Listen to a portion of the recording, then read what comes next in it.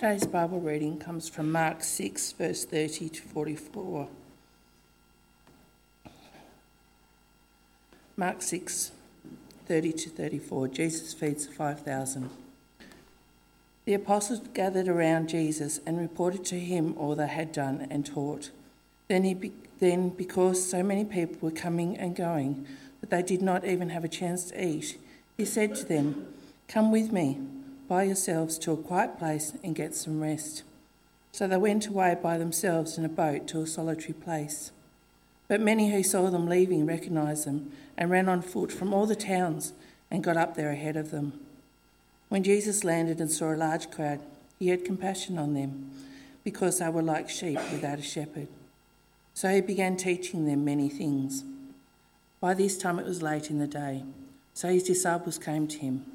"This is a remote place," they said, "and it's already very late. Send the people away so that they can go to the surrounding countryside and villages and buy themselves something to eat." But he answered, "You give them something to eat." They said to him, "That would take more than half a year's wages. Are we to go and spend that much on bread and give it to them to eat?" "How many loaves do you have?" he asked. "Go and see." When they found out, they said, 5 and 2 fish. Then Jesus directed them to have all the people sit down in groups on the green grass. So they sat down in groups of hundreds and 50s. Taking the 5 loaves and the 2 fishes, and looking up to heaven, he gave thanks and broke the loaves. Then he gave them to his disciples to distribute to the people. He also divided the 2 fish among them. They all ate and were satisfied.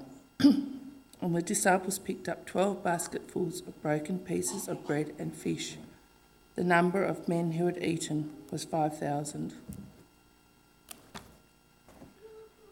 Thank you very much, Nadine.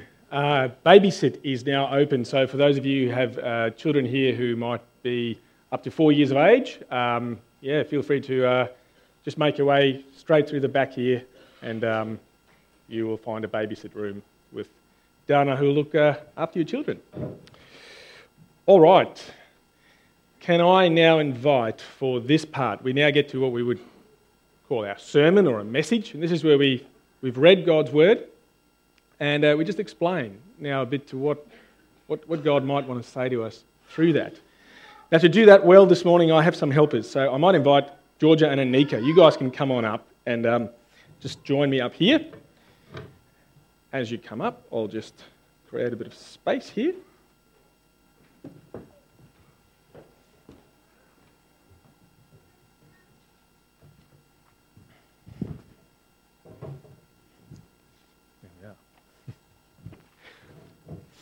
All right, so this is Georgia, and this is Anika. That's all right. They are going to be just participating and helping me throughout the message just to explain some of the parts of what we just read, how God wants to change our lives through that. And I've given them some things to think about throughout the week, and I kind of want you to know that what they're going to share really, that's from them, not from me. It's not things that I wrote down to give them to read out. And so thank you so much for the work you've done and the thought you've put into this already. We really appreciate it. Am I in the right spot? Should I move this echo? Is that all right? How's that? Better? Just let me know if you want me to move around a bit. All right. I'm willing to bet that if you grew up in church, you would have seen a picture similar to this one in your children's Bible. Now, that's kind of the picture that's used often in children's Bibles to illustrate this miracle that Jesus has performed. It's referred to commonly as the feeding of the 5,000. It's so important that all 4 people who wrote a gospel is an account of who Jesus was and what he did. There were 4 people who did that. They're the first 4 books in your Bible in the New Testament. All 4 of them wrote this one down. Whereas with a lot of the other stuff Jesus did, some wrote about some things, others about other things. This one, all 4 of them go, this was important. Really, really, really important. we have to write this down. And today, what we're going to do, we're going to try and just unpack a little bit what was so important, what was so critical about this event, that all four of them would say, it's got to be in there. We've read this.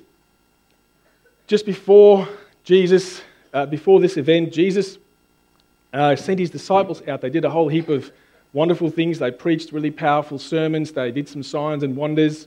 And they came back and they reported everything to Jesus that they've done. And they were stuffed. They were incredibly tired. And so Jesus said, we read, let's go to a solitary place, literally a wilderness. Let's go to somewhere where we can be utterly desolate and alone. And so they got on a boat, they crossed the lake, and they reached the other side. However, when they got there, a massive crowd was already assembled there. They reckon that this was about a 6-kilometre sail across this lake that Jesus and his disciple had to do on foot. The people who assembled, knowing that he's on his way there, who obviously was with him to where he was previously, some of them, they reckon, would have run about 12 kilometres to get there. They powered ahead. They said, we've got to beat him there because we want something. And so instead of finding this place where they could rest in this deserted, lonely place, they find this crowd, probably of about 10,000 people there. 5,000 men. It's a bit of a guess, but you could probably say there was an equal amount of women and children there as well. That's what Jesus and his disciples encounters, this massive crowd of thousands of people. Now here's my question. First question we have to ask for ourselves today. Who were these people? Who were they? The picture you'd see in your children's Bible would be something like this. Perhaps you might even think to yourself that they were more like starving refugees. You know, the text says that Jesus had compassion on them. It makes us think that perhaps they were people who were poverty-stricken. That's sort of the mental image that sparks, the word sparks and the context sparks. However, I'm going to suggest to you that's not really who they were at all. This particular spot where Jesus lands and his disciples was the region to a very particular group of people in those times. And I've invited that group to come and represent themselves today. So Jaden and Anika and Marty, you can come on up and join me over here.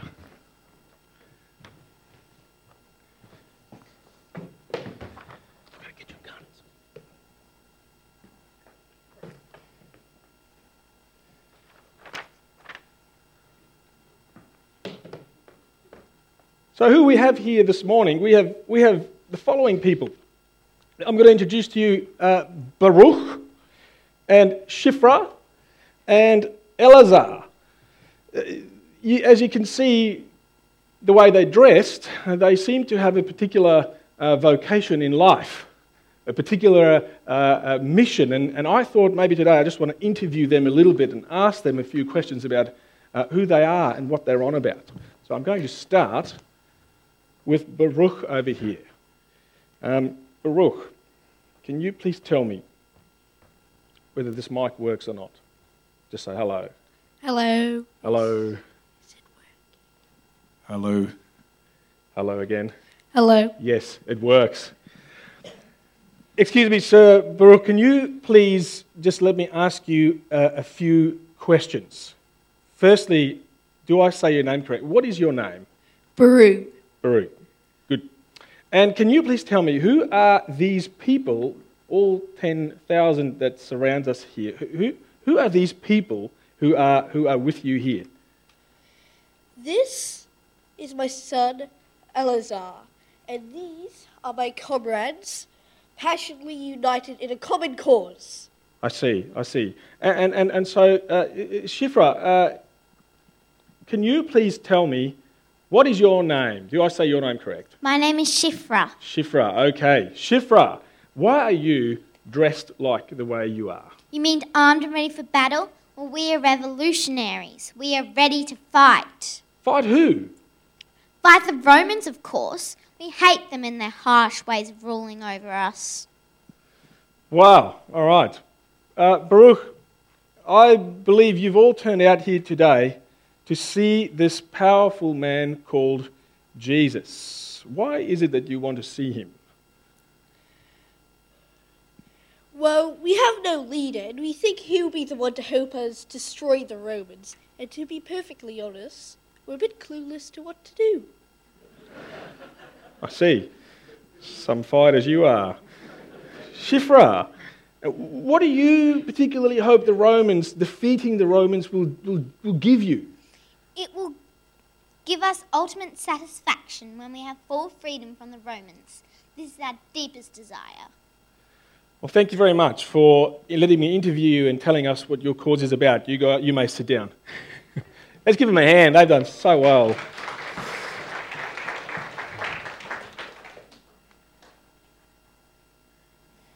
Right. My son found his spot. It's good.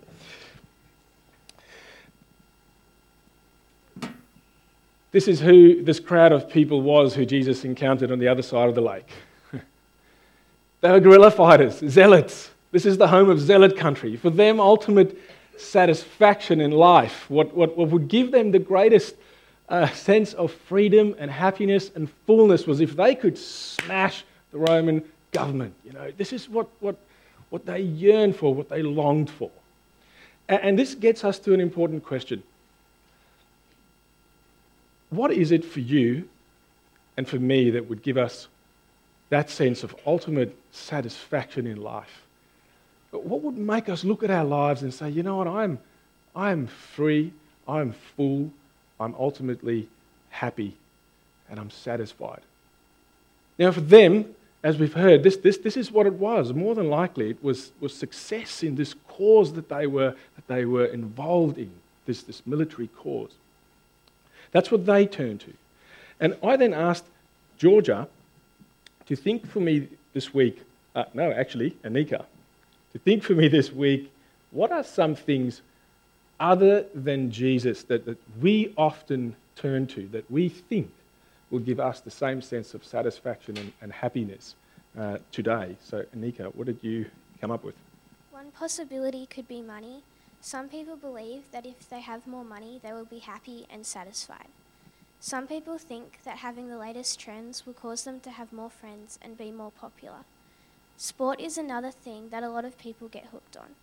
Another possibility could be having a better career because it makes people feel powerful and important. Family is another example. People often get caught up in spending time with family and forget to spend time with God. Thank you so much. And I think everything Anika said is true. These are things that our culture would happily turn to, and that each of us in our own lives, I think, from time to time are tempted to go, you know what, if I just get that job, if I just get that financial goals that I've set, I'll get that sense of true satisfaction, true freedom. And it's very true. Thank you very much for what you've come up with. We're like these zealots in more than just the wrong things, if you like, that we turn to give us freedom and satisfaction. We're also like them in another way. Shifra, I think, was the one who told us that, what they wanted with Jesus was they saw in Jesus the thing that would make them run 12 kilometres and flock in their thousands to come and see him is because they thought, this is great. We're a little bit clueless. We can use him for our cause. We know what we want in life. Here is this person called Jesus. I can use him. We can use him. And there's little doubt that they thought he would make an excellent leader of their army. This is the chance they saw. Turn him into a guerrilla fighter for their cause. We too, church, I think so often, either as Christians we're tempted to do this, or our culture in general, seek to use Jesus for things that we think we need. And I've asked Georgia to think for us through that this week. And the question was, just Georgia, in what ways do you think we often seek to use Jesus to get what we want for ourselves instead of what he wants. I believe Jesus wants for us is to have a close relationship with him, that it sticks together in happy and sad times no matter what. To have a friendship with him so close that we can always see him and receive his love, and then let it flow out and bless others, whether or not we are feeling happy or having a bad day. Sometimes I think we can only seek him when times are bad and forget about him when times are good. That's not really a friendship, using Jesus in a needy and selfish way and being a bit proud. It's a friendship that takes all the time but rarely gives. This can include when we have prayed and asked God for something, and he answers us when we take the glory and praise instead of giving it to Jesus. Another example is sometimes people say they believe in Jesus. They might ask for forgiveness occasionally, but their lives don't really demonstrate a loving relationship with God. They do this just so they can go to heaven. They want eternal life, but Jesus wants us to live and encounter his love and blessings today, now, and for us to bless others in his name. Thank you so much, Georgia. I love what you said, and some of the ways we might use Jesus. He's an insurance policy. He has no bearing on how I live in this life in a loving friendship with him. It's really just there for when I die, or there for helping me through hard times. In the good times, we're not often really interested in having that deep friendship and love with Jesus.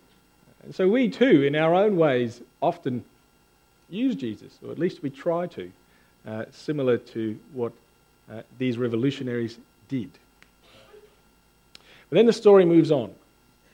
We read that Jesus stepped into this crowd as a shepherd amongst them sheep.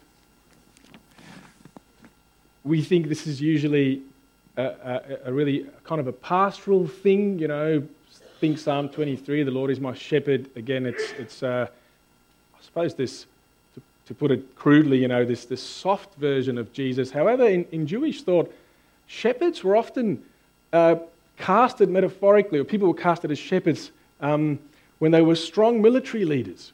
Moses and Joshua, as they led God's people through the wilderness and through conquering the land, they were described as shepherds. They were strong leaders, and I think it's in this capacity that Jesus steps amongst this crowd of these thousands of armed up and hyped up revolutionaries as a leader.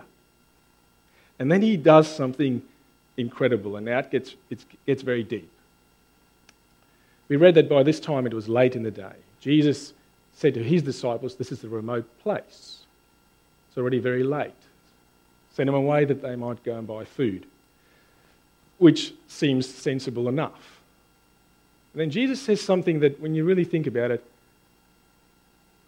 you have to ask yourself, why? Why on earth would he say that? He said to these disciples, you 12, give them, probably 10,000, something to eat.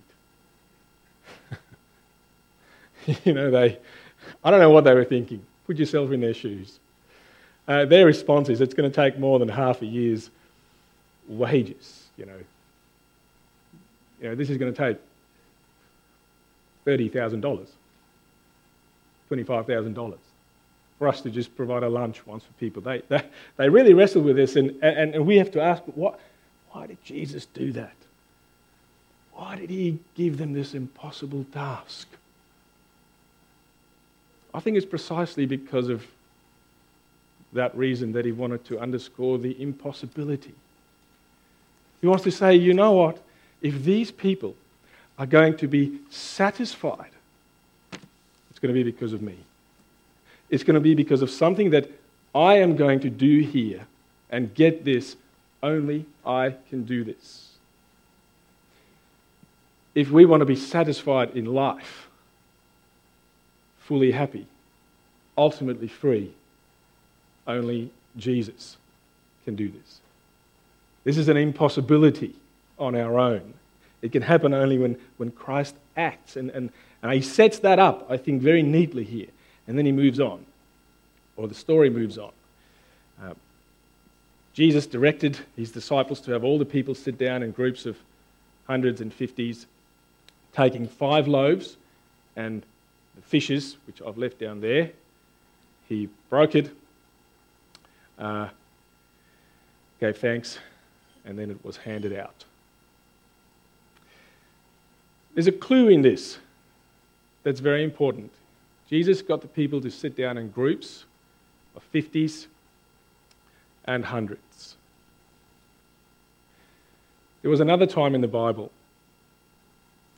when a significant leader of God's people, at a time when they were down and out and in a desolate place, starving, with no hope and no future, this leader got them to sit down in little groups.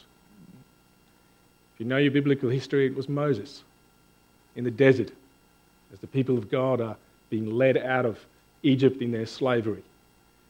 And there, God feeds them with bread, with manna from heaven. It's no question that these revolutionaries who were there that day, they made that connection like that.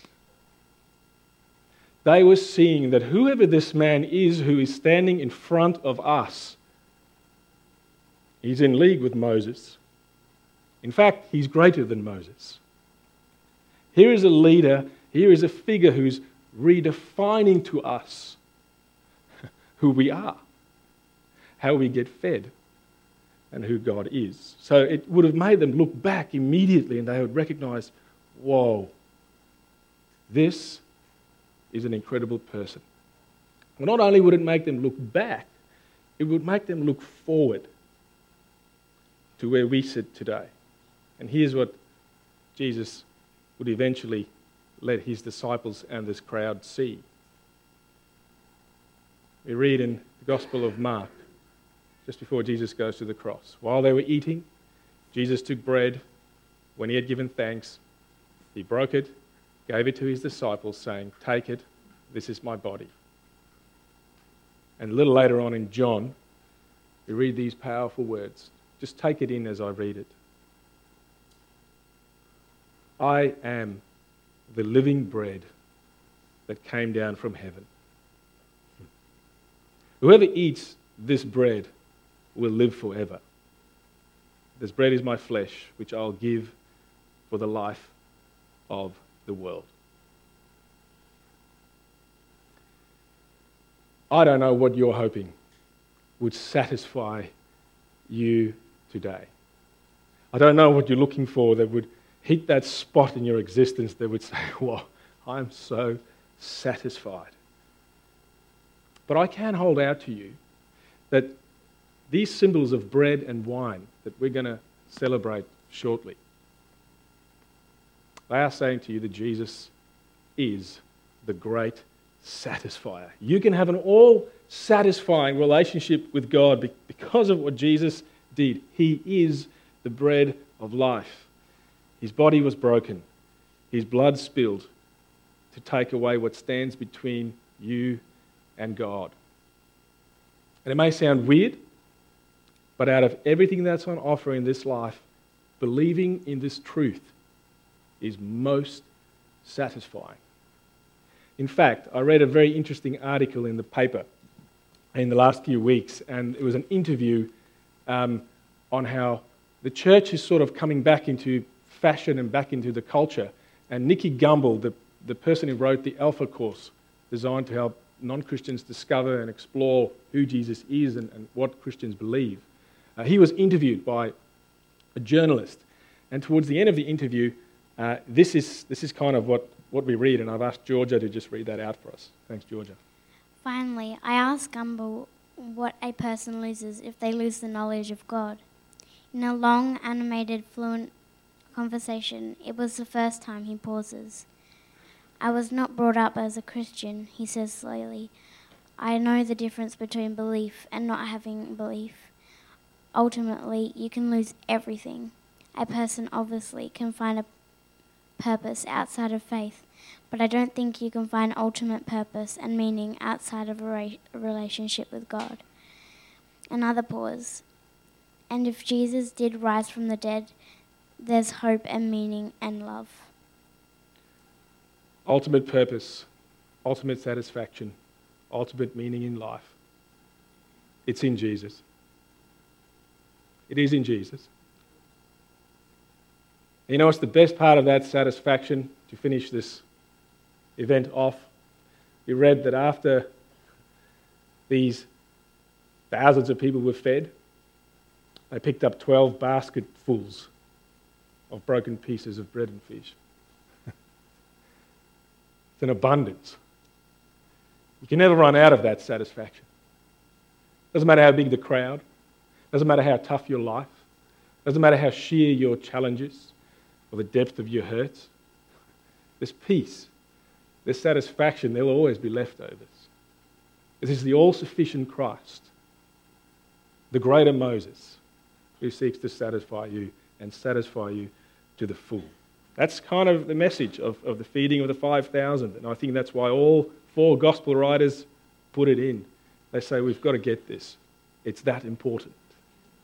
Now, we're going to wrap up now, and to finish off, I want to invite you to respond to this news, to this message. And how I want you to do it is to do with what we call the Lord's Supper. We're going to, in a minute or two, hand out the bread and the wine. And I just want to invite you this morning, if you've never experienced this fullness and satisfaction of Jesus, but my goodness, you're keen on it, and you're hungry, and you want to eat, respond. Believe. Take that bread and take that wine by faith and let him fill you, let him satisfy you to the full. If you're unsure of what that means or you're not quite really ready, that's totally okay too. Don't feel under any pressure to do so. But do come and see me afterwards. We'd love to help you explore this satisfaction that Jesus gives. Children, you're in church today with us.